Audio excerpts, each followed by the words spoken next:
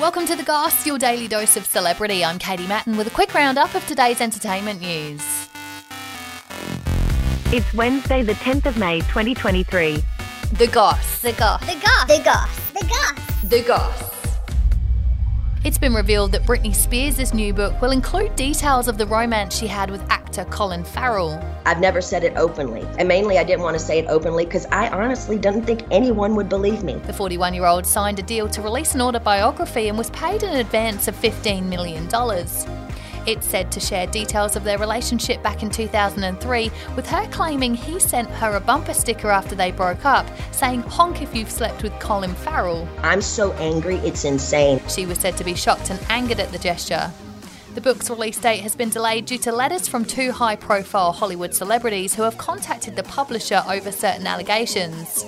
It'll contain details of the 13-year conservatorship she was under and why she no longer sees her family or kids.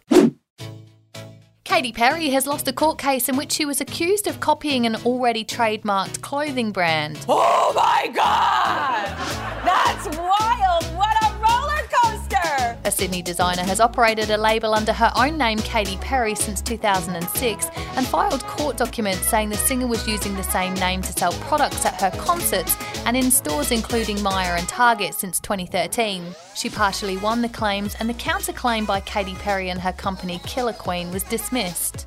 A judge said the singer wasn't required to pay compensation to the Sydney designer as the trademark was used in good faith. There's now an argument over whether the dresses were listed under the definition of clothing, and the court case continues. And Coldplay have announced they'll be touring Australia for the first time in 7 years, although the tour will only include one show.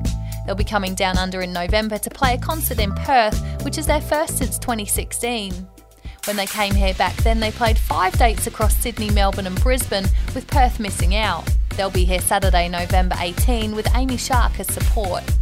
Follow us, like, rate and subscribe wherever you get your podcasts, and that's The Goss for today. See you again tomorrow. A Podshape production.